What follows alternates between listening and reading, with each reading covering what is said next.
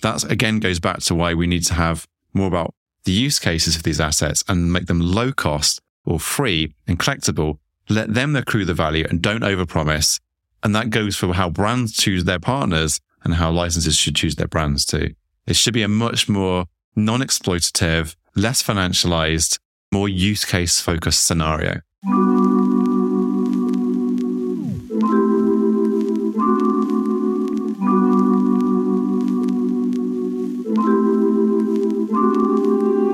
Welcome to the Sporting Crypto podcast, where we talk to leaders in sports and Web3 about their journeys within this weird world. And joining me on episode 2 is Sillytuna, or Alex Amsel, as many of you will know him. Alex, welcome to the show. Hello. Why don't you begin by telling us a bit more about yourself and your journey up until this point? So my main background is a games developer. Been around for, nearly 30 years doing games. It's a long time. Yeah, so I basically went to uni, studied AI, which is now the in thing. I was there early, like with everything. Then Too early. Then went straight off to do games after that, and worked on, over the years, a whole myriad of everything from Amiga, PC, PlayStation, a lot of Game Boy games, a lot of mobile games in J2ME days, which is before iPhone. Games were rubbish before the iPhone, and that's when I worked on them. When the iPhone came out, I stopped working on them. Coincidence? I don't know. Probably, I don't know, about 2011, 2012, we worked on a game called Euphoria, which was an Apple award-winning indie game. Space gardening with fluffy seed death. That's how a Japanese reviewer described it. Nice. I think it's a great game description. But it was an award-winning game and it did really, really well. And someone emailed me and asked if they could buy it in Bitcoin in 2012. Buy the game or buy a version of the game? Just buy the game. As in, like, instead of paying $20, pay $20 worth of Bitcoin, which I think at that time Bitcoin was $19. So a Bitcoin. Yeah, so it's $28,000 now. Could have just sold one copy of the game, retired. So I started looking at Bitcoin properly. I had previously known about Bitcoin because I nearly had the machines in our office mining it. And this was in 2009 or 2010. I can't remember. 2009. Would have been quite the pivot from... I wish I'd done it. I was like, I'll just keep it. I'll just do it and not keep it. I just never got around to it. Yeah. Whoops. And then, so I did look at Bitcoin again and I was looking to do something new because we'd made some money and I wanted to do something a bit different. And I was looking at robotics at the time to do robotics, or a bit more AI stuff and then games just on the side really. But I did get around to looking at Bitcoin. I bought some when it was $49, which was in March 2013. I bought it before I caught a plane. And when the plane landed, I think it was $75. I was like, I just made $25 or $26. And so the next few months I spent just trading, making money, losing more money. I managed to put a lot of money in when Bitcoin had peaked at $1,066 and then it dropped about 100 or something. But I learned lots about the technology as well as about how to trade and how not to trade. And the technology was always really fascinating. And so over the following year or two, I got to know a lot of the well-known Bitcoin people and now well-known Ethereum people like Vitalik Buterin. Did various experiments, was part of the original Ethereum crowdfunder. And when Ethereum did come out, well, the first thing I wrote on Ethereum was essentially what's an NFT project. I didn't publish it. I was just trying to see if could you put all the Magic of the Gathering cards, all the different types on Ethereum with all their data except a link to the image. Gas was a lot cheaper those days. And you could do it for about $20,000. You could put every single Magic the Gathering card on Ethereum. I didn't do it. I wish I had done it, but I probably got sued. And then I started an NFT company as a result of that. This is before they were known as NFTs. And then we sold it in 2017. Then the company we sold it to shut us down 6 months later instead of keeping us going because they ran out of money. But I carried on doing NFT stuff anyway. Yeah, and just since that time, I've remained involved in one way or another. A lot of investing, so advising, a couple of startups as well. Yeah. Awesome. Fascinating background. And you're also a big sports fan, right? And for your sins, a Wolves fan. Well, you say big sports fan and Wolves fan. So I've seen a lot of non-sports from Wolves. Certainly stuff that I could do better. No. I was a season ticket holder at Wolves even when I was at university down in Exeter. So I used to do the trip from Exeter every week when I was at university. And we were consistently... That is a long trip. But it was fun. Yeah, so no, I'm a Wolves fan. I'm still a season ticket holder. I do have breaks when I want my weekends back and don't want to be depressed on a Saturday night. But no, I'm still a season ticket holder and yeah, big football fan. I have to say though, I more follow Wolves than football globally these days because I've got a little bit bored of the money dominating things. But no, football's great. I love team sports and so on. And as well as football, I'm follow Formula One as well. Crypto, Web3, whatever people are calling it now. When was the moment for you where you were like, the kind of aha moment where you were like, this is interesting enough for me to spend a lot of time on. It's here to stay, and I think it can do some good or be really innovative in the future. Crypto generally. Pretty much straight away. Because I've been looking to do something new, and you could feel it was different. You could feel it special. And you knew it might not last.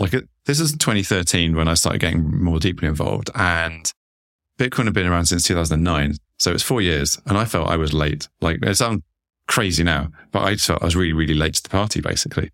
And you realize pretty quickly as a technologist, it's not just about trading, or at least you don't think it is, because no one actually knows. Trading is part of it, and financialization is part of it. But the tech was interesting. The way Bitcoin works is interesting. It is still worth reading the original Bitcoin white paper. People get very blasé about it or call them fancy databases. They just don't understand. It's such a paradigm shift. And still a lot of very smart people who don't get it.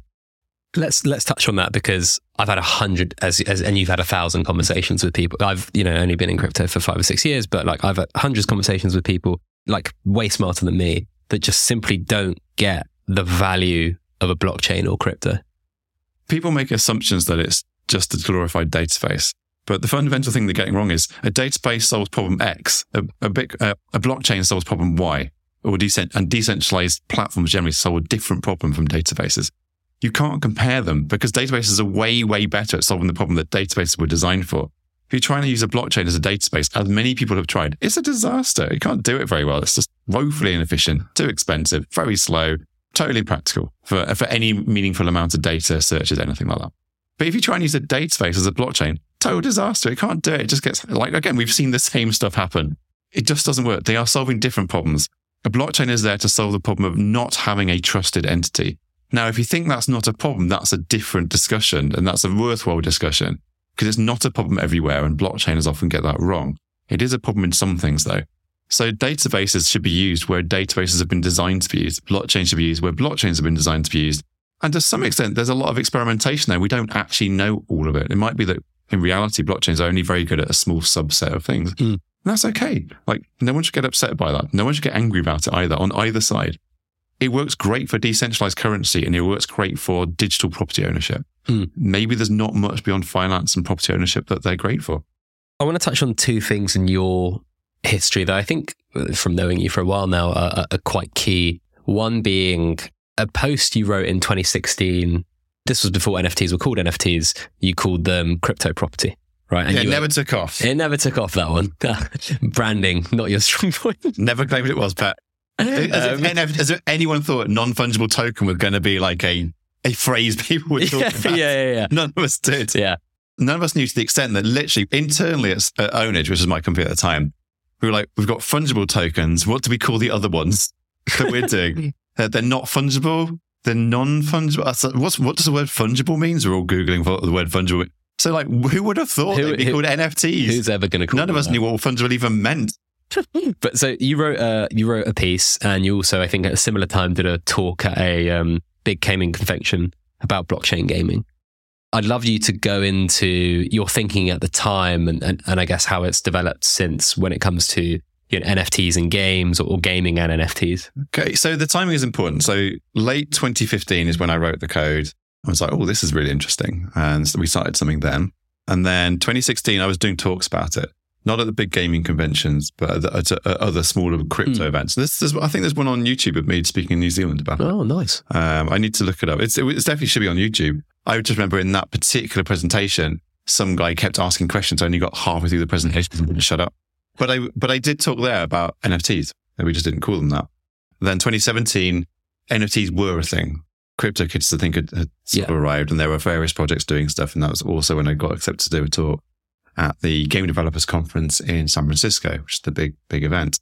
And so really my thinking all around then was, what if the stuff you buy digitally, what if you actually owned it and it wasn't just a typical license and an entry on Amazon's database or on Apple's database? Why is that important? Because, and this I think has actually got lost recently. I've started talking about it again recently because I think people have lost it in the financialization. If you buy in the physical world, you buy something, it's yours. You can do what you want with it. You can destroy it. You can give it to a friend. You can sell it again. You are still subject to your territory's legal protocol, like laws, essentially. So it doesn't mean you can literally do anything. There are still some things around it. You can't just dump a car wherever you want. If you sell a car to a dealer, then the dealer has certain rules about selling it on. There's all this. So there are rules, but fundamentally, you own things and you have physical property rights. And these rights are enshrined in law. And they're laws that have been put together over hundreds, if not thousands of years. And I did some research into this. There were books about it, about exactly why property law and property rights exist. It actually comes down to efficiency. If you don't have good property rights, and this is what it used to be, like in the medieval times, the landowners, the landlords, have control of everything. They have control of all the people. They control all the land. That's what they originally did. It's very inefficient because they just decide what gets done, what doesn't get done. You don't get any innovation either. Innovation wasn't a term then, as far as I know, but you don't get any innovation. So you get a very inefficient use of resources and only few people get everything. That's how the world used to be. And then gradually we've got property rights, which allow us to own stuff and prevent it being taken away from us and so on and so on. In the digital world, that's not what's happened. In the digital world, the landlords, Amazon, Google, Apple, and so on, they own everything and they license it out to you and they can revoke it. So if you have a book on the Kindle, and this has happened, I think it might have happened with the book 1984, actually. No way. Yeah, I genuinely think it was. It was a very famous, ironic book like that. Yeah. And then Amazon lost the rights, and then they could basically withdraw it from you. Microsoft with Xbox have done the same thing with live arcade games. You don't actually own the stuff. You're just an entry on a database. You can be evicted from a game because they think you broke some rules or you said something that they didn't like. And we're seeing this on Reddit right now. The Reddit are the landlords. So you don't own anything you did. They can sell it on to AI companies. They can control the APIs. Now, of course, they have some rights. But at the moment, all the rights are in their side and very little is with the consumer. And so they completely dominate. And why this is important is if you buy some music from, say, Apple Music, and then you want to go to an Android device, you don't own the music. You own an entry on Apple's database. And you go to an Android phone, you don't own it anymore. That's wrong. I bought the music already. So that music should go with me wherever I go. Apple, Android, Spotify, anywhere I go, that music is still mine. I didn't just buy it on Apple. I just bought it. Now, that doesn't preclude having some extra fee for, say, a Google servicing, like supplying you the music. Like if you want to transfer it over, that's fine. We can see you own it, but you can't play until you pay us 50 pence or something like that. Yeah. So there or are a subscription fee. Yeah, there are things around it which are fair enough. But fundamentally, we don't own our stuff in the digital world.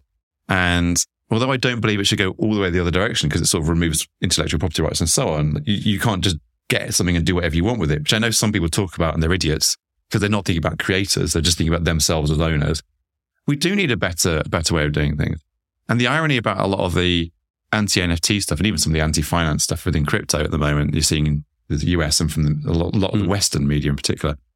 On the one hand, they complain about big, massive monopolies controlling everything. On the other hand, here we've got this other thing that takes some power away from them. And they go, well, we don't want that because, it means people are trading everything. It's just terrible. It's like, yeah, that's what happens when you don't have a big company dominating everything and telling you exactly what you can do. So do you want the big companies owning everything, all our property rights, all the financial services, everything?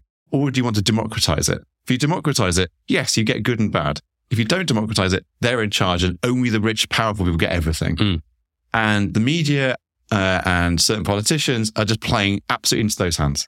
Without going on to a side topic too much, what we're seeing in the US where the big existing financial organizations are now diving into crypto at the same time as every other organization is being thrown out of crypto, says an awful, awful lot about the way the world works. And the media have just played into that narrative they've been played. At the time of recording, we've seen BlackRock applying for, I think there's some deliberation as to whether it's a trust or an ETF, but with Coinbase as the back-end custodian. We've seen Citadel and Charles Schwab and, Citadel who outbid the Constitution DAO for Constitution, creating an exchange who has famously been anti-NFT or anti-crypto in the past. I mean, Jamie Dimon, who runs JP Morgan have been one of the biggest players in the blockchain space since the inception of blockchains. It's quite funny, but I want to touch on one specific thing you said that I have known to be a good thing, but only realized how important recently. Whereas I'm now old enough to have seen Facebook be the thing that I used for like 10 years and then become crap.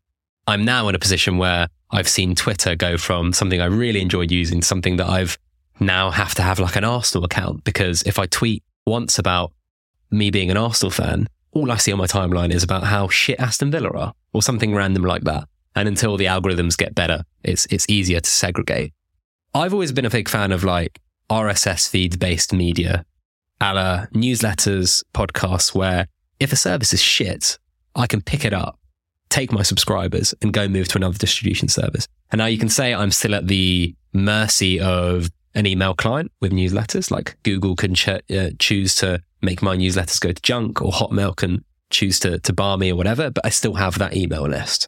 And same with podcasts, like Spotify could downgrade my discoverability, or Apple could, but at least I can lift and shift.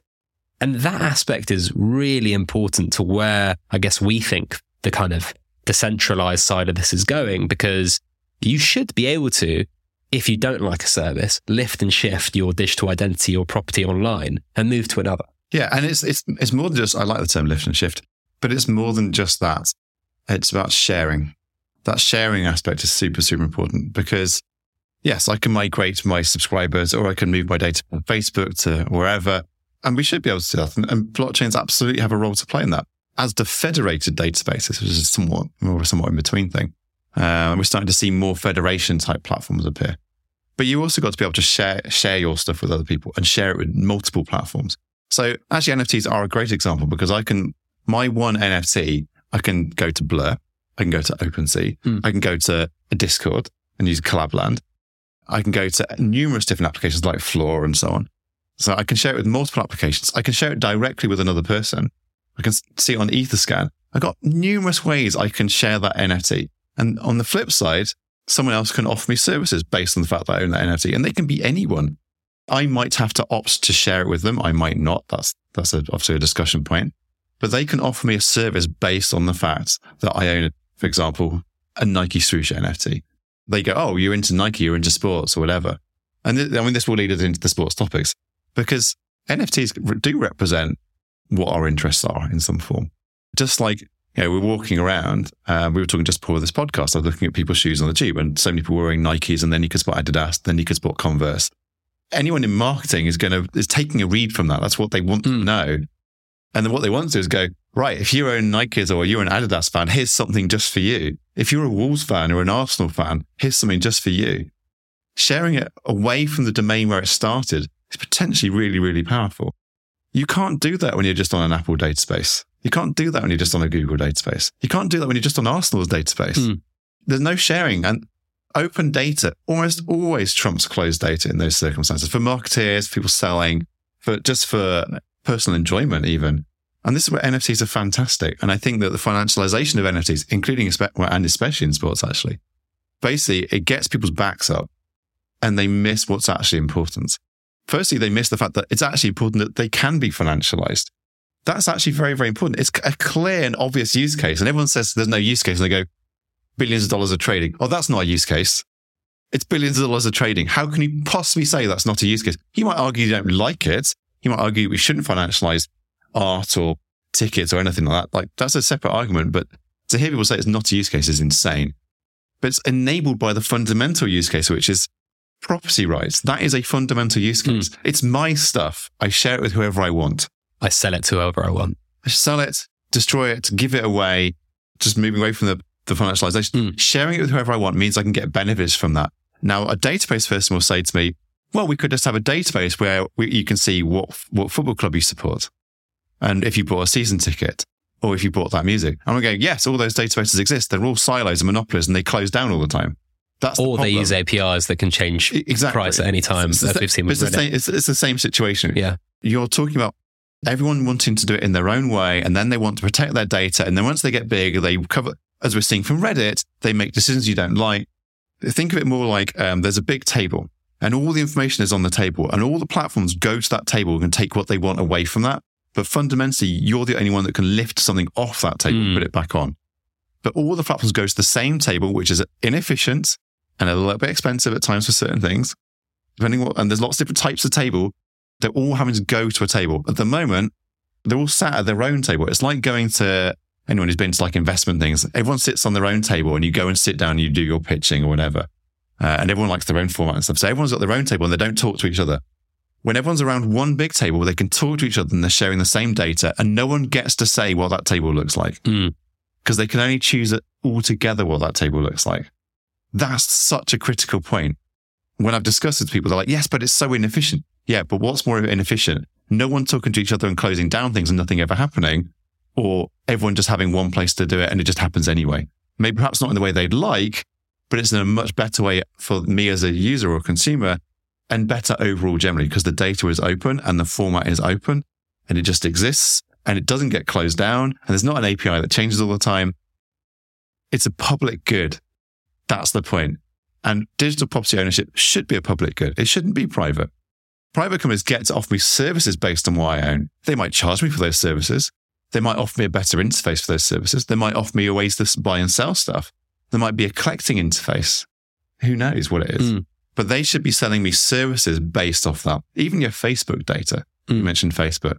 I stay on Facebook only because I sell stuff every now and again on there and to catch up with friends. But if I could share that data easily with someone else who offered me the same kind of service as Facebook, but perhaps it was a better interface or with better politics or more privacy, then maybe I should. And I don't care whether you're left or right wing. It's like wherever you go, you should be able to take that data, the Twitter data, Reddit data, migrate it around. If Reddit were just offering a service, but actually all the Reddit posts themselves were on some sort of federated platform, as we're seeing with Blue Sky and Twitter. With Blue Sky, which is a Twitter alternative that's been developed, in theory, anyone could develop an interface around that. And perhaps it uses an NFT or some other blockchain system for your identity. And perhaps that identity system allows you to prove you're over 18 or what territory you're in. Blue Sky never control that data. All they could do is using a blockchain system to go, are you over 18? And your blockchain identity system attests that you are over 18. It's also important for football clubs. Crypto can do all this kind of identity layer as well, because it's kind of similar. Who you are is also partly what you own and so on. So all these things are really, really important. And they affect sports as they affect anything else, if you're going to consider sports and crypto. I mean, let's shift gears into sports. Like, where do you think some of this innovation has gone wrong? Like, on the brand side, you kind of talked about like what people are missing who are detractors of this technology. But on the brand side, where have people done things not as well? I mean, there was the Animoca F1 game that didn't get a relicense. They had to basically stop selling the licensed assets, reskin everything and make their own assets again. John Terry with his Bored Ape Monkey Club that he created, where he used the FA Cup and, almost got sued, stuff like all these kind of weird things that have happened. Where do you think it's mainly gone wrong on the kind of brand side? So as soon as you do have financialization, and this is where I do understand criticisms, although I think they're incorrect, people go for money. Brands, they're there to make money and they're like, oh, look, this thing in crypto is selling for hundreds of thousands of dollars. Like, we want some of that because like we're a big brand. So surely people are going to buy our stuff. And it was inevitable that was going to happen, and also inevitable it was going to collapse. Just like also think it's inevitable it'll settle down into actually this is what it's really good at, which is some aspect of financialization and some aspect of other things. So what went wrong? People chasing money. People chasing lots of money and not thinking about offering a valuable service. And that's obviously emphasized in a very commercial sector like sport. Yeah. And the other thing about sports is that when you are following a football club or baseball or American football, whatever sport it happens to be, people are very tribal and they follow their team or their favorite players, and they're a captured audience. So you can be exploitative. Exploitation happens all the time in sports with their fans. And when you're talking crypto, is even more likely to happen. So I think that the chase for quick bucks made them forget they've got to offer something valuable in return. And there isn't much valuable in return that you could do for what they were trying to sell. There are things you can do, but it wasn't any of that. And it wasn't going to be big bucks, at least at first. So what they should have done, or what they should do, is think of crypto as an engagement strategy. It doesn't need to be selling anything, but it could be low cost things. I mean, we're all a bit sick of everything being high cost and just going for a crypto crowd. Low cost things, free things, engagement strategies, combinations with tickets, that sort of stuff. Event-based NFTs, which we have seen one or two actually done pretty well. I really do think there should be an engagement thing. And then money will start coming out of that once people understand it. or laterally, right? It doesn't have to directly come from there, but like, you have a specific NFT and you get discounts on merchandise, tickets, whatever, it can drive sales. Yeah, I'm not saying that money comes out of it because you then get to sell those NFTs. I don't think that should be how it is. I don't think you should be selling anything that they weren't really selling before. It's just that there's a digital aspect to it, and that aspect is in the form of an NFT. And it can be as simple as like when you buy a physical shirt that celebrates an event or a football shirt or whatever it happens to be, a World Cup, then you have a digital NFT for that. That digital NFT, they could have done deals with Fortnite or whatever, or football games. That means you get some non-NFT content in those games, or you can claim it. There's all sorts of things you can do. Because going back to my description of it being a table, we'll stick with football because that's the sport I know best. You're FIFA, you run the World Cup, you give away some NFTs to people who buy tickets or go to the events or attend a fan thing, whatever it happens to be. You have some NFT that represents that. Now, FIFA, they're not speaking directly to Wolves. They're not speaking directly to Nike. I mean, I know they do, but just for the sake of argument, they're certainly not speaking directly to Fortnite. But Fortnite, Wolves, Arsenal, Nike, clothes stores, they're all still sat around the table if they want to. And all they have to do is query the blockchain. Do you own the World Cup NFT? If you do, then we're going to give you 10% discount on merch this week. Brilliant. I mean, it's absolute no-brainer. We've seen a couple of examples, right? Like what McLaren are currently doing, where you collect a NFT from every race so far. I think they've given away over like 1.5, 1.7 I didn't million. know this. It's on a chain that you don't use that frequently. So, Manchester United did something quite interesting where they gave away almost 1 million NFTs. I think it was a record on the Tezos blockchain on that day where they kind of minted those free NFTs. And then they sold, I think, 7,777 because the number 7 of Manchester United, of course, is so famous. I don't say that bitterly as an Arsenal fan who's been hurt by a number 7 at United many, many times. They then sold those for 30 quid each. People kind of enjoy, and I don't know where it will go, how successful it will be in the future. I've spoken to their team. They've got some pretty interesting plans, but I think as a base layer, as a start of having a on-chain network of fans, where you can go is as important as what you do. Yeah. Firstly, I used to sing You're Not the Real Ronaldo or Ronaldo when he first joined United. I have distinct memories of doing that. He turned out to be quite good. Or just a step over idiot. Yeah. I think that I'd like to see people not sell NFTs for a while when they're in sports organizations and give them away where people don't even necessarily know they're NFTs and try and find where they can be used. I don't think the technology is ready yet. And I mean that mainly because there's still lots of chains fighting it out. There's lots of issues with that. There's lots of incompatibilities. There's still lots of wallet issues, lots of regulatory issues. So I think there's a lot of factors that mean it's very difficult to make it work right now well. But if you're giving stuff away now, you are starting to establish a fan base. But I think there's just lots of technical reasons why it's tricky and why sports companies get things wrong, because it is hard. You mentioned that Man United or Formula One are doing stuff on Tezos or on other chains. And the fact there are multiple networks, let's call them networks, is very, very confusing for people because they go, I've got a Manchester United NFT.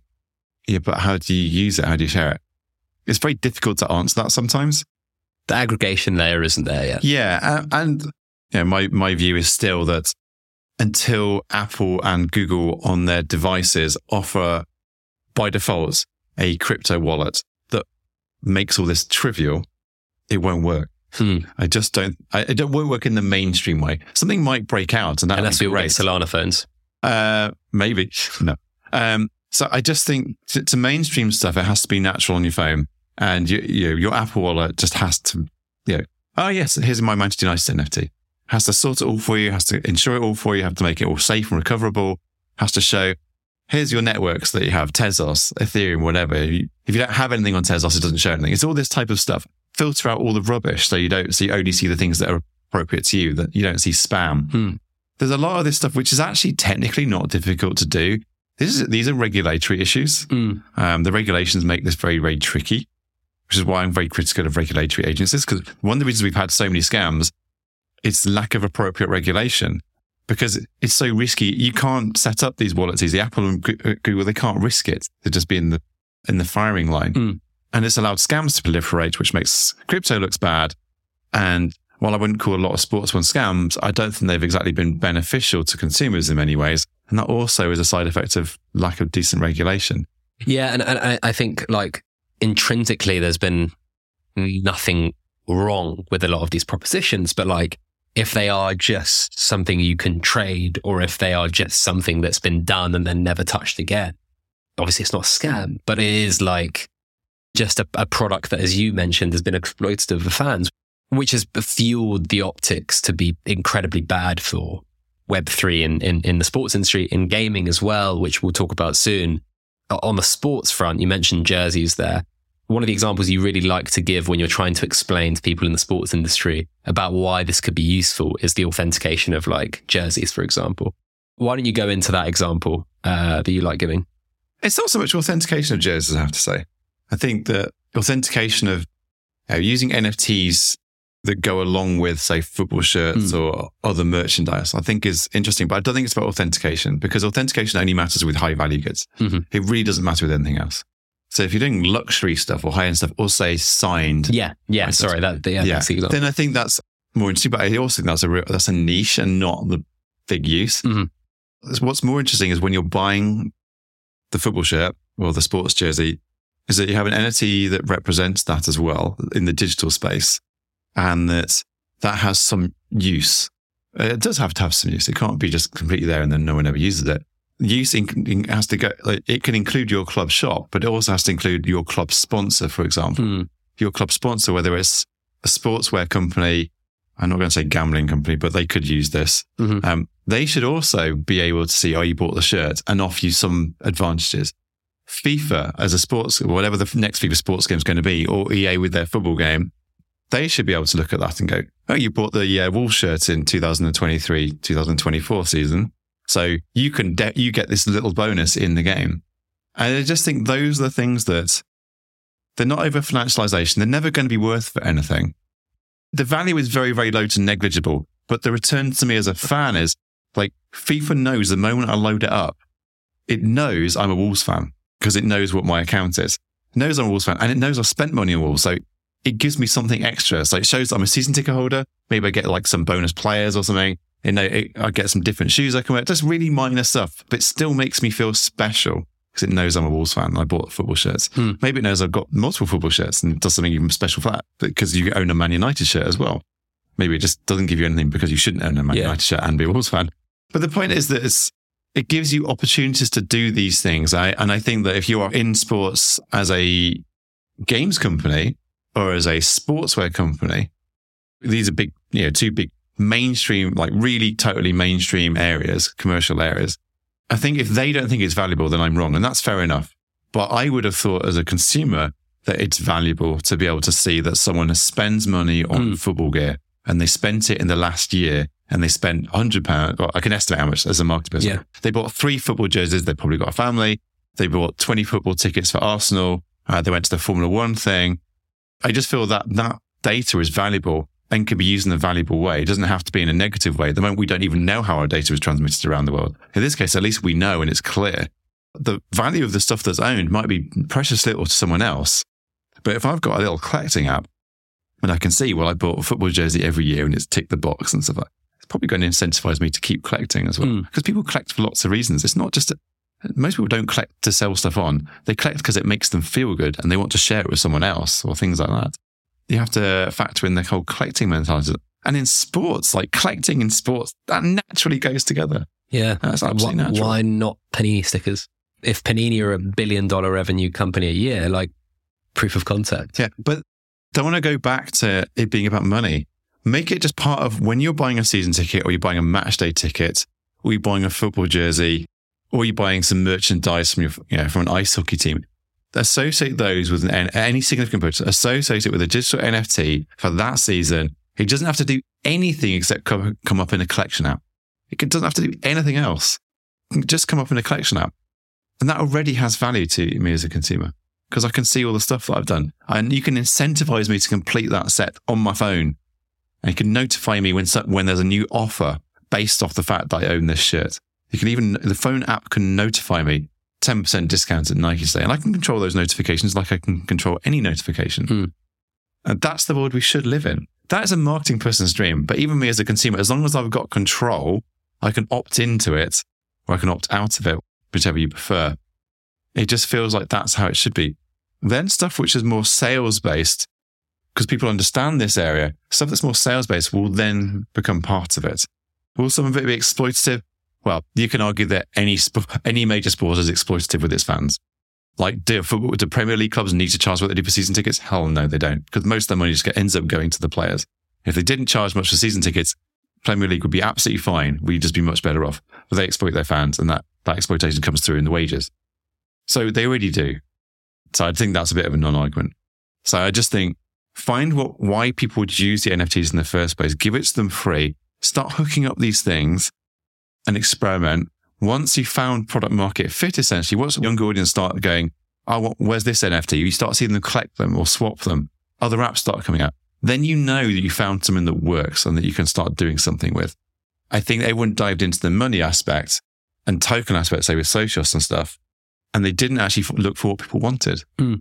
The issue you've got, and we can touch on this soon, is like, it's not as easy as just launching a product and then being like, it didn't work, because it's on chain, right? Like, everything's out there and there's no control. And so you better be sure that what you're doing is right or going to be decent, because if it's not, there are certain things that when you make decisions at the start of like specific propositions, you just can't change. You gave a good example with Animoca and the Formula One license. So if you're a brand licensing out... I think it's called Alpha Time. I was following it at the time, actually. If you're a brand and you license something out, typically they're doing it because they're paid a big wedge of money by a company or by a crypto blockchain, because they're trying to attract content. I don't think attracting content works. It didn't work for games companies, typically. The way platform, Sony, Microsoft and so on, the way those new platforms used to work is they constantly look for exclusives to try and have that be what makes the platform work. It worked just for the first the one or two really big companies. It didn't work for anyone else whatsoever. There are lots of companies that have tried it. And I think it's the same with these brands. I think the brands make the money, and that's great, but anyone paying them the money is throwing good money after bad. But yeah, what happens when the license expires? They have to, if you're a brand licensing something out, or you're doing the licensing, you've got to have a very, very clear plan that ideally is provided to your consumers, to your buyers. What are you going to do when that license expires? Does the product end? Are the NFTs valueless?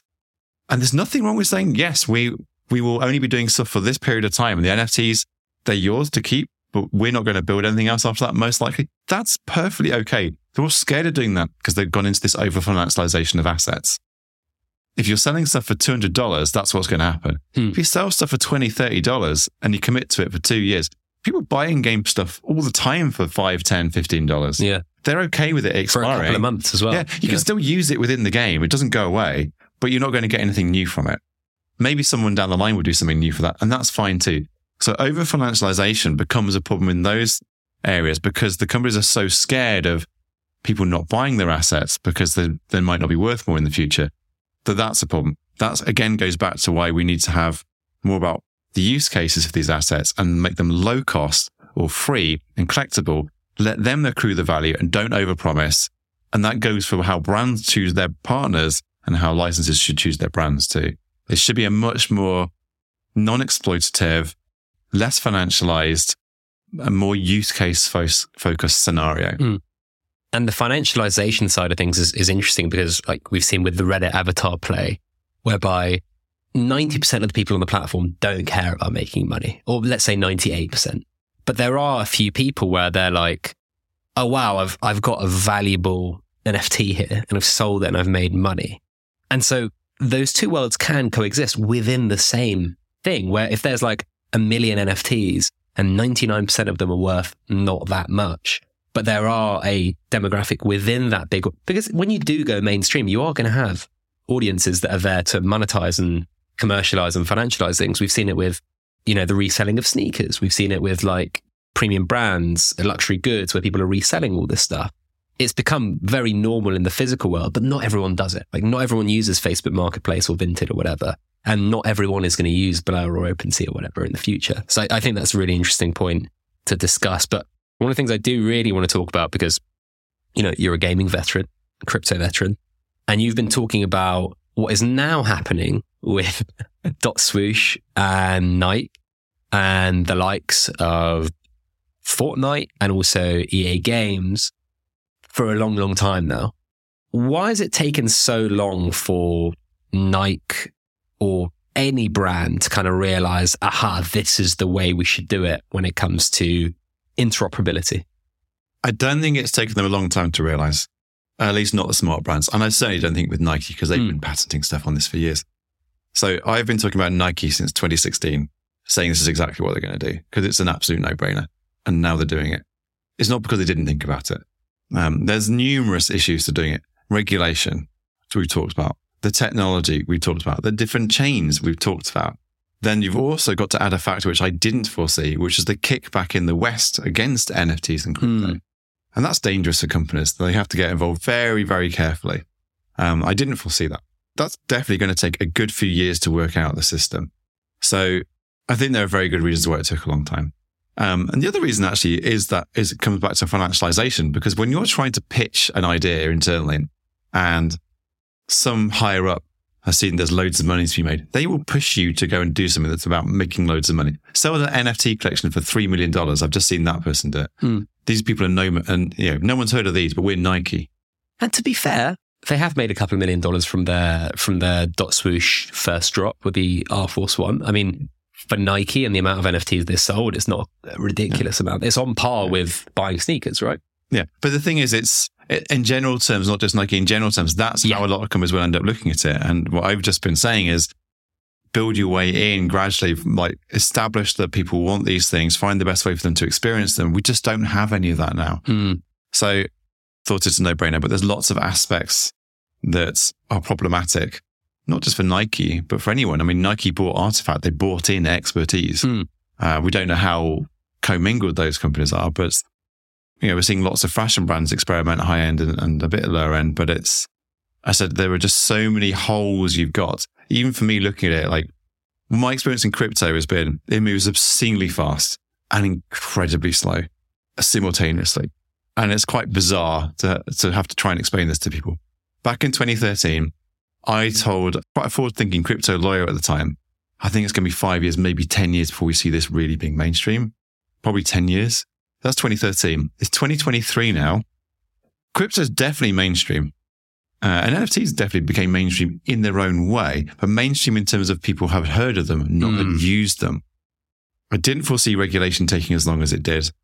We're still way, way off where we need to be regulation-wise. So we're still at least 10 years away from regulations being even vaguely sensible, I think. But I think now we're at the start of them actually happening. Yeah. Whereas 10 years ago, people were talking about it and nothing ever really happened. There's been so much money involved, so many scams and FTX. Now we're definitely seeing, for better or worse, we're definitely seeing regulations happen. And it'll take a few years to get them right. And once they got right, then only then do I think things can expand. And regulations are important to companies. So going back to why hasn't this happened? If you don't have regulatory clarity on how you can run a crypto wallet, on whether you can accept crypto, you can't launch these things except very, very carefully. Obviously, lots of people have, and in lots of just different jurisdictions.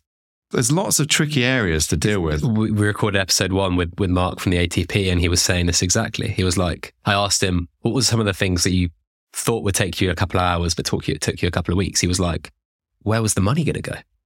That was one of the things he asked. He was like, where was the crypto going to go and sit, and who was going to have the private keys to it? Who was going to have the logins to a Coinbase custodial thing? And then they were like, oh, well, we're obviously going to use non-custodial wallets because we don't want to do that side of the regulatory things. It's just all so difficult. So there are lots of companies that are making this easier and easier. And as we get regulatory clarity, and over the next 5 years, I think we will see that sorted. I saw that Nike are using BitGo. BitGo have been around for a long time. I knew them when they first started. There's Fireblocks that provide other technology for these things. There's quite a few companies around now that are doing it, but it's just around getting the right price point, getting the right regulatory side, making it as easy to use as a bank account, making sure it's just done through signature. Like all this stuff is happening. People ask me about it quite a lot, but there's no do this clear path for what you have to do. And until you have that clear path, it's very, very difficult to do experiments. Experiments become expensive and difficult and risky. Then you've still got the kickback. Again, it's a Western thing. It is not an Eastern thing. It's a Western thing. There's peculiar kickback towards things. And so that adds up to, it's just harder than you would like to do these things. But I think that the down period we're in now, other than what's happening in the US a little bit, does make it easier to do these experiments. And the companies that come through this will establish that path. The BitGos of this world will be there in a few years' time, offering this as a service. And it'll be so easy. You just go there, register. You can be anyone, show your IDs. Right. Okay. It'd just be like working with a business bank account. This person can have full access. This will auto convert to sterling or to dollars when the money comes in. We'll do all your VAT calculations. All that's got to be, it just has to be automated. We also have to have, and this sounds a really weird one, in the EU, if someone buys a digital good, they can refund it if they haven't used it. So if someone pays you, let's say they're paying 0.1 ETH, so $150, and then 7 days later they want a refund, do you refund them in ETH or dollars? And that's a mess. Yeah. Whichever way you look at it, it's a mess. You've got the VATs. Everyone loses. So it has to be clear. When you receive it, you have to repay them back in a local currency that you use, and you have to be clear to them it's going to be in dollars or pounds. It's in a stable coin. It has to be clear with the VAT. There's so many of these little edge cases because you're dealing with a volatile currency. If you've sold in that and not in a stable coin, then make those currencies impossible to deal with from a tax and regulatory point of view. So we need to have like clear rules. VAT as well. I think it's clearer than people think, but it still needs to be handled. We can't comply with a lot of VAT rules without just getting rid of your sales because we don't have a credit card that we can check for where the jurisdiction. We just have a crypto. So there's lots of these weird little things that when you're actually trying to do sales, you end up taking risks or having to make decisions because there's no clear path. If you're a regular merchant, you put a shopping cart on, it does everything. It's all clear what your VAT is, and you have a back-end system for doing refunds. And you just don't have any of those issues. So there's a lot of stuff that is now being refined. The accounting side, the tax side, the refund side, it is now being refined, but it has to be a clear path. And then when you've got a clear path, like I'm just using that software, I'm using that software, I'm using that software. I'm done. My accountant knows what they're getting. I'm not taking any stupid risks with currencies. I've told people for years, if you sell something in ETH or whatever, convert it straight away to the US dollars, because you get rid of all those problems if you just convert on a daily basis at least. There are automated ways you can start doing that now, but all this just needs to be easy. Big companies, small companies, that's it. All this stuff is hard and takes a lot longer than people think to actually get right. Before we move on to part 2, where we look at the future a little bit and delve in a bit more into the crossover between gaming, Web3 and sports, I need to remind you that the HBAR Foundation is the ecosystem accelerator of Hedera, the most used sustainable enterprise-grade DLT for the decentralized economy. Together with industry-leading use cases and globally renowned partners, the foundation is actively scaling the Web3 consumer engagement across the metaverse, gaming, DeFi, regenerative finance, and beyond. So let's get back to the EA Nike headline, because I think this was probably the biggest thing that I've seen from a sports industry, sports games crossover. When you saw this headline, what was your main reaction? For you that don't know, .swoosh and Nike and Polygon all came out with a press release about 3 weeks ago now that said that .swoosh assets, NFTs, would be usable in future EA games. I thought about bloody time. For me, it's a no-brainer. Can you talk about some of the, again, big benefits to this, but also some of the challenges that they'll see? Well, the benefits are we'll actually see if anyone cares. Will people buy stuff that then can be used across different games? I can't say any reason why they wouldn't, but it might take some time to establish, to help them understand what it actually means. And so if you go and read social media or Reddit or whatever, you find the usual anti-NFT crowd just not getting it. What will be interesting is over time, like once these things start being usable, do people actually use them? Do they care? Are their advantages good enough? Do Nike and so on start trying to implement it exploitably, which they could do? They could go, yes, you get access to this, but you still got to pay another $5 for it. That's not going to work. They will work on some things, it becomes like a membership scheme. You have to get some stuff that people consider worthwhile. Because it's not for free. You paid $20. I got a couple of the swooshes and it's $20. What are you going to give me for my $20? And we know that consumers can be quite fickle and quite vocal. So we actually need to see how do they genuinely react by getting this stuff. Because basically they're buying an in-game purchase out of the game. And EA are not seeing $20. Yeah. So what kind of deal is it going to end up as? Do you get these really cool sneakers and access to some particular thing that's really worthwhile? Or is it just this cosmetic that no one cares about? that is going to be a bit of a process of experimentation, but I do think it's the right way to go. And I've also consistently said, when arguing with game people about NFTs, the best NFTs will come from brands, not games. Because for most games, there's no reason to try and sell your content as an NFT. It doesn't make any sense for all sorts of reasons. It makes a lot more sense for me to give something to someone who owns a Nike NFT than they own a Fortnite NFT. Because it's Nike, right? Okay. Even if you don't have any licensing deal with Nike, I can still give you some really cool sneakers. Yeah. They're not Nike sneakers, but anyone who owns the Nike NFT gets these really cool sneakers and you can wander around in them in the game. Or you get a sword which is quite different or special or whatever happens to be. It's just, you're just going, you like Nike, so you probably like sneakers. You're going to get some really cool sneakers in this game and it's free. Or maybe you've got access to buy something that's very cheap, whatever it happens to be. Brands like Red Bull and Nike, Red Bull are the other company I'm waiting to see really do some stuff for. I know they've done a bit. It's really about what official deals do they set up, and then can other platforms and stores, will they start offering things based off it? And I think eventually they will. But I do think that's several years away. So Nike, what Nike are doing now with Swoosh, it's just a starting point. It's just an experiment. And one thing we have to remember is that you can't just sell something for $20, stop selling, and then continually provide things for that. At some point, you've got to sell more content.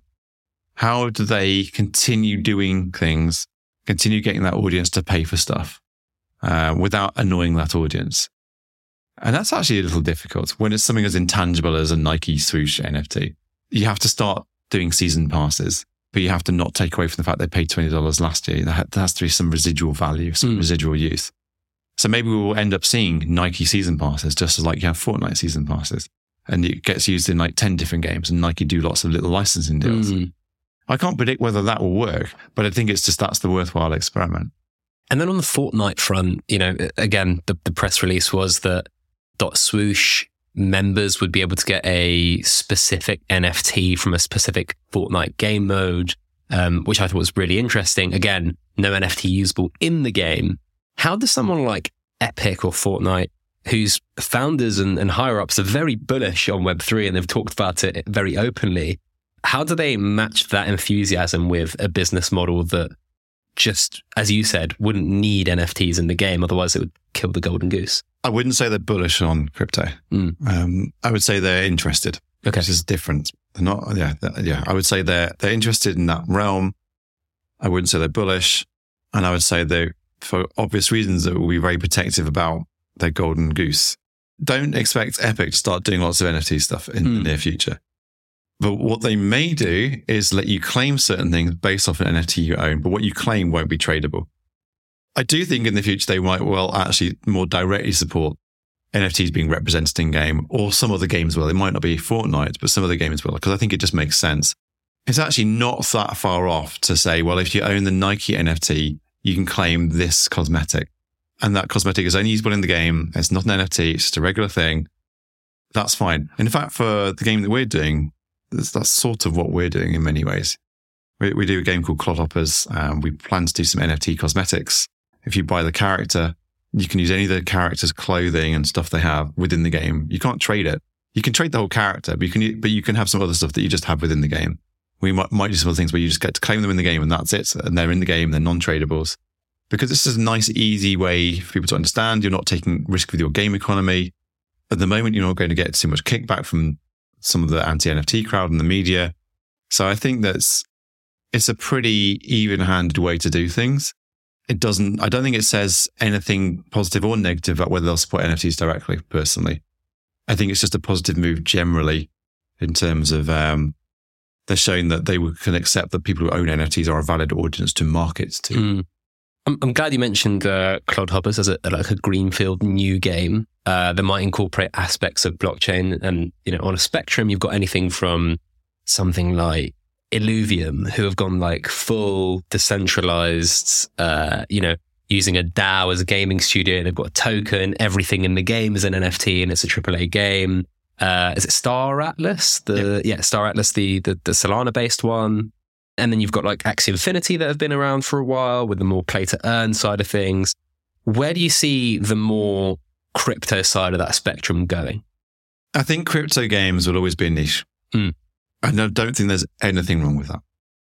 Because as long as you can make your game viable for whatever size of audience the crypto audience is, then it's a viable game. Niche games have existed for decades. I mean, Dwarf Fortress, which has now done very well as a bigger release, it was a niche game for years.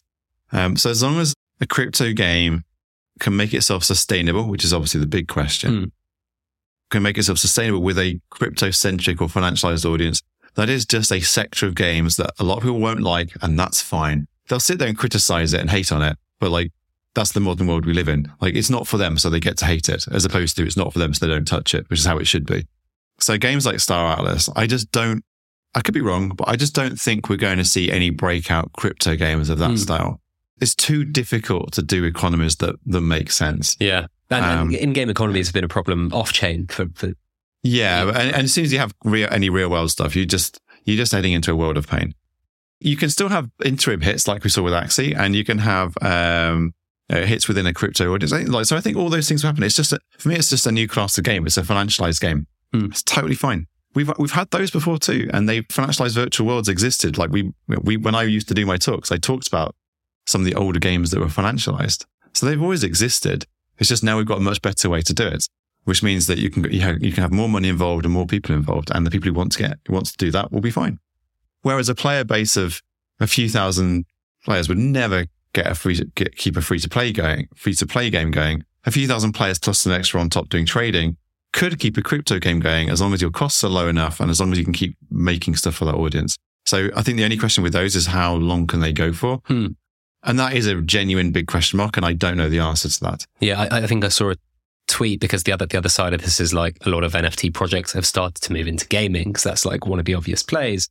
I think it was Lupify who tweeted, it's crazy that only 4 NFT projects have enough runway to build a AAA game. And that's, Yuga and a few others. And I'd argue that they're not AAA. Yeah. Well, Yuga, I think, are the only AAA. Yeah. The other thing that is weird in this debate is, like, as you mentioned, you can have a spectrum, right? You can have the full-blown, we've got a token, everything in the game is an NFT, to we don't have a token. Some of the items in the game are NFTs and you can move them around or trade them, whatever.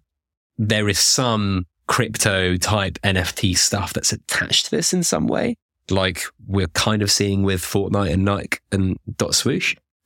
So there's a full range of spectrum, which I find even madder that you see people who are like, crypto should never touch gaming, because there's so many different ways in which it could. Some, as you said, might remain niche. Some might become really mainstream. Yeah, just unfortunately, just the world we live in is that there are haters and they get to platform their hate, and then they get a load of followers that continue that hate, and none of them actually know what they're talking about.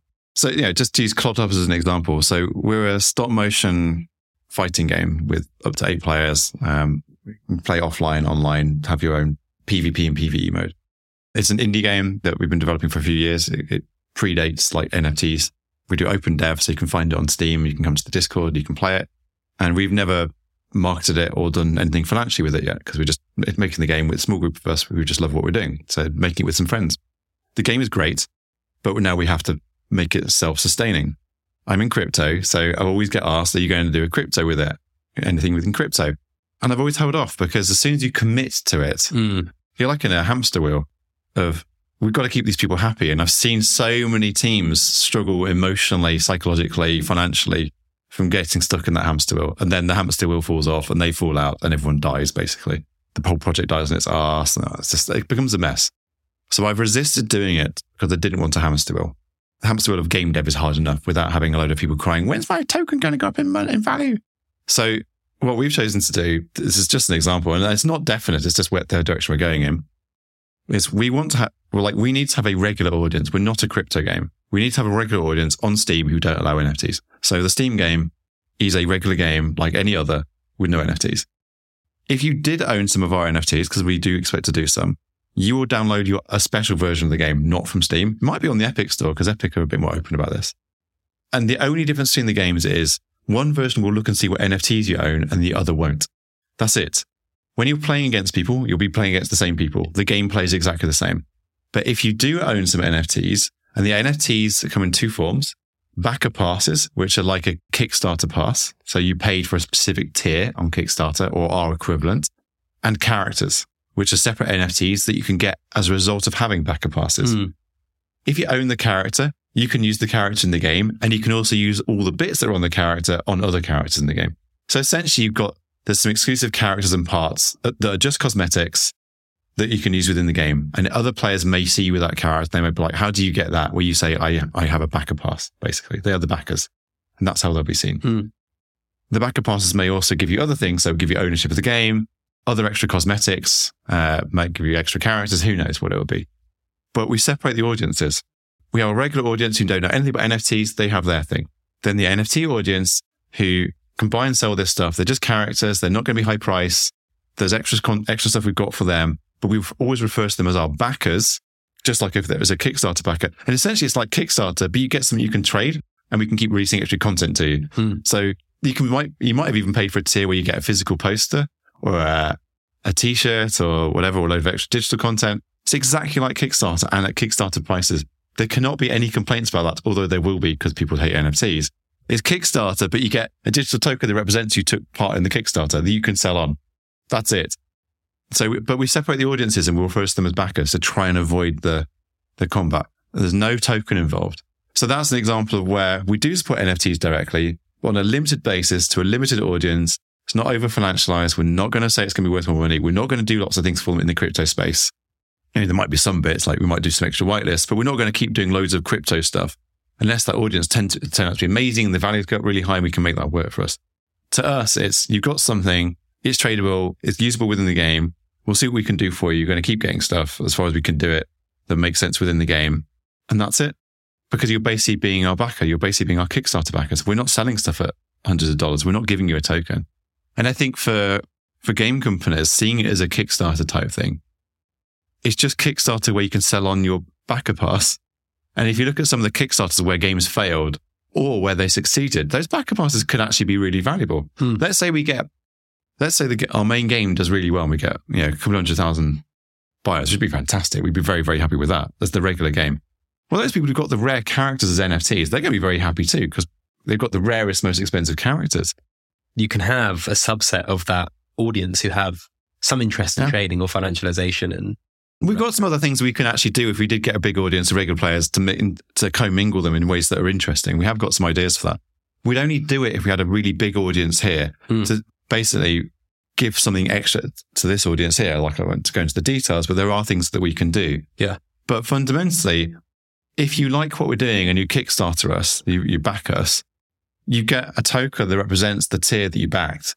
You get rewards that are exactly the same as it would be on a Kickstarter that you just redeem. You keep your token, but you just redeem parts of it, essentially. Like you've redeemed the t-shirt part, you redeem the poster part, you redeem a character part. And then we might do more stuff because you're still a backer. And the backer pass will always represent ownership of the game. And the game it's going to cost $20 to own the game. So if our cheapest backer pass is $15 or $20, the worst case, you're just buying the game because you like the game. Yeah. And that's what we will do. Our cheapest pass will be $15 or $20, like all $30. It'll be in that realm. It's the same price as the lowest tier on Kickstarter.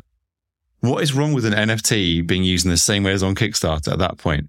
It's exactly the same. And when you think about it, and this is one of the first things I researched, if you go to newretro.org, you can find this research.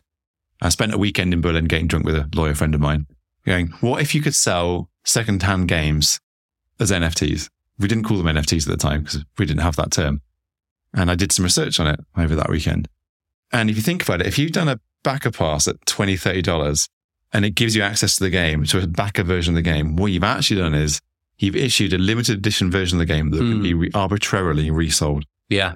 And I wouldn't be scared of doing that now because we've separated the audience a little bit because it's quite hard to find this. Only an NFT audience can get it. But suddenly we might have sold 2,000 limited edition versions of the game, but it's through a kind of backdoor way of doing it. But that's what we've done. And that makes sense. Again, it does. So the anti-NFT crowd, I would say to them is, who loses from this? Same pricing as Kickstarter, more benefits. Tell me where the negative is. Crypto. Yeah. The negative they might come back with is, well, this is causing financialization of it. I'm like, yeah, but that's the community that decide that. We're not financializing it. We're giving them the opportunities to do what they want, just as you can in the physical world. So you go to eBay, financialization of collectible games all over the place. Trading cards, limited edition games, rare SNES games, all financialized on eBay. Why should you not be able to do that in the digital world? You need to be able to do it with some protection, because this goes back to the start of the conversation. In the digital world, and this goes for sports tickets as well, you can really quickly you can buy and sell instantly, and with very low overhead. In the physical world, there's a lot of friction. So you do have to have some protections, like you might not want things selling more than once every 7 days or stuff like that.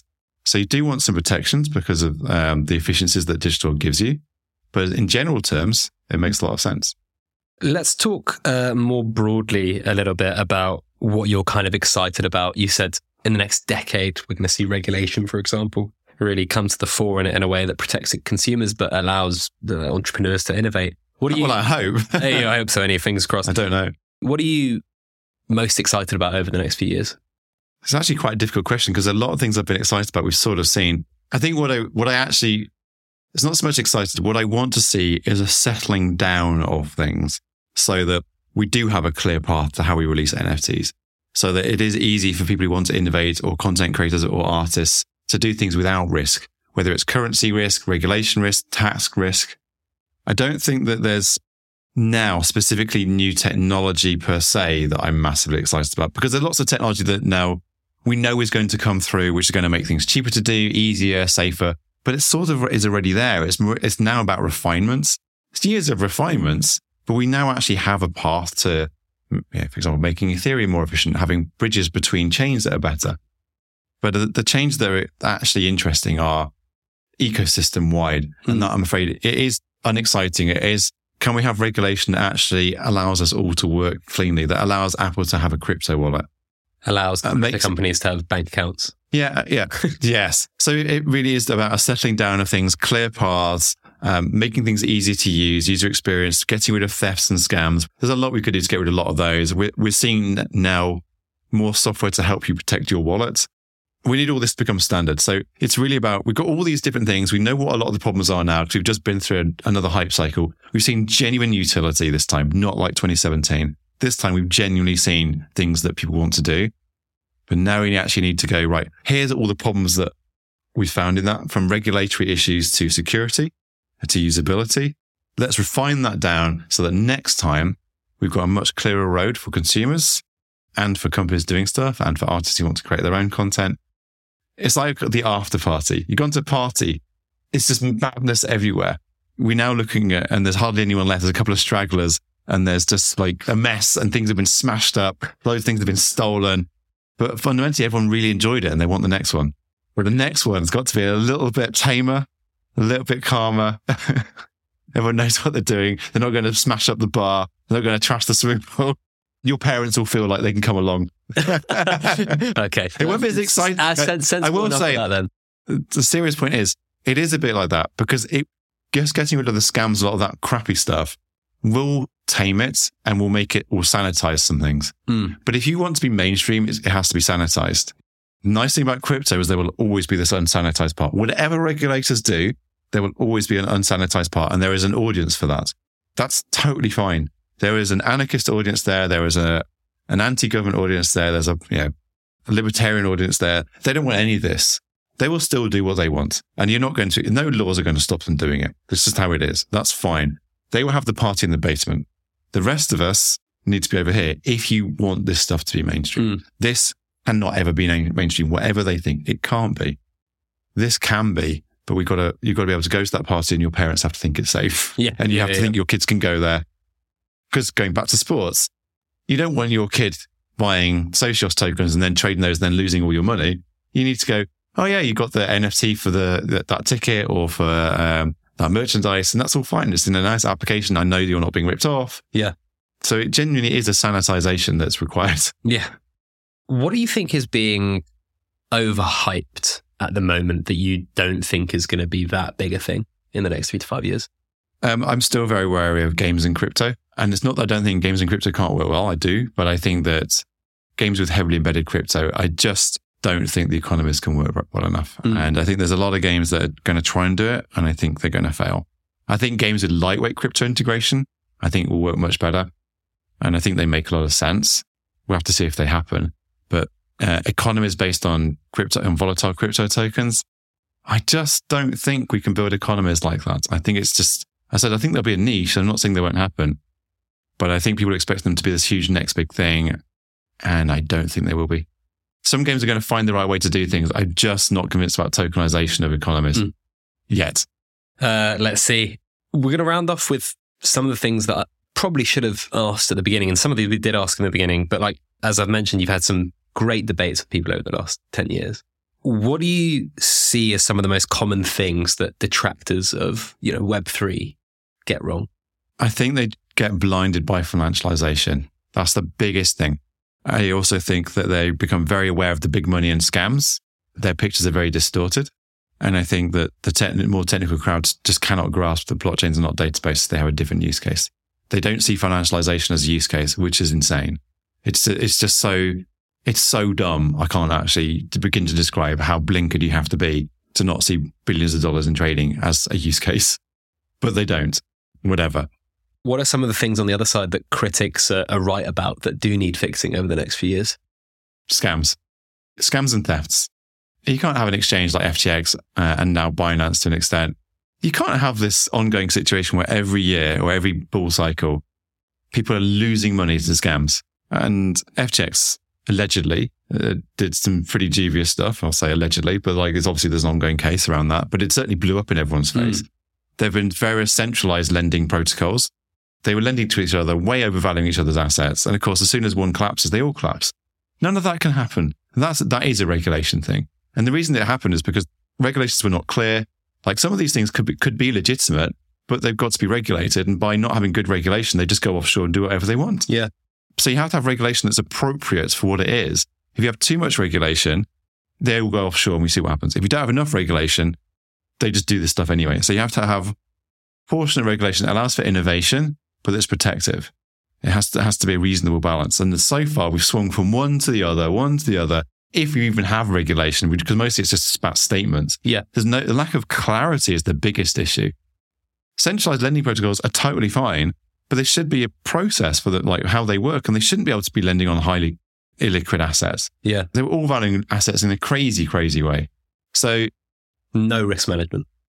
Certainly with some of them. I would say poor risk management. Allegedly no risk management. But poor risk management can happen anywhere, as we've seen with some banks. But there are some which are very obviously, if you're pricing everything in a bull market with illiquid tokens and that token goes down, you're in real trouble. Or lending against tokens that might drop 90%. No, but that's entirely based on a token price is here. It's a very illiquid market and a bull market. So at the moment you're not in this market, you're screwed. They were all doing all these loans that made no sense. They were offering massive returns, which I never bothered because I knew what would happen. You can't offer 20% returns in Bitcoin or Ether without doing lending. So it was all high risk and it was all a house of cards. So critics are completely right that the area was full of scam artists and already experienced people running financial organizations. They're completely right about that. But you can only fix it with appropriate regulation. You can't fix it with inappropriate regulation because it pushes it offshore. And let's round off on that, right? Current state of play is that the US are pushing hard against some more greenfield, but crypto native exchanges. They're also pushing hard against. There was part of a case that a DAO was actually financially liable for a suit. Again, very interesting precedent that sets. On the other side of things, we've got Asia, which is being very progressive. Hong Kong forcing banks to give bank accounts to crypto companies. We've got MiCA in the EU, which a lot of people disagree with or have some problems with, but at least it is a semblance, a piece of regulation. In the UK, we might have different government in a year from now, but it does seem that there is a crypto bill that was pushed through in July that is now actually going to be pushed hard. And there is this kind of idea of creating a crypto hub here. A lot of the world, apart from, I'd say, probably the US and Australia, are moving in a direction which feels a lot more sensible. Yeah, the US is complicated because, as we've said, there are some companies, the big financial organizations seem to be like, oh, it's going to be fine, which I think speaks volumes about what's actually going on there.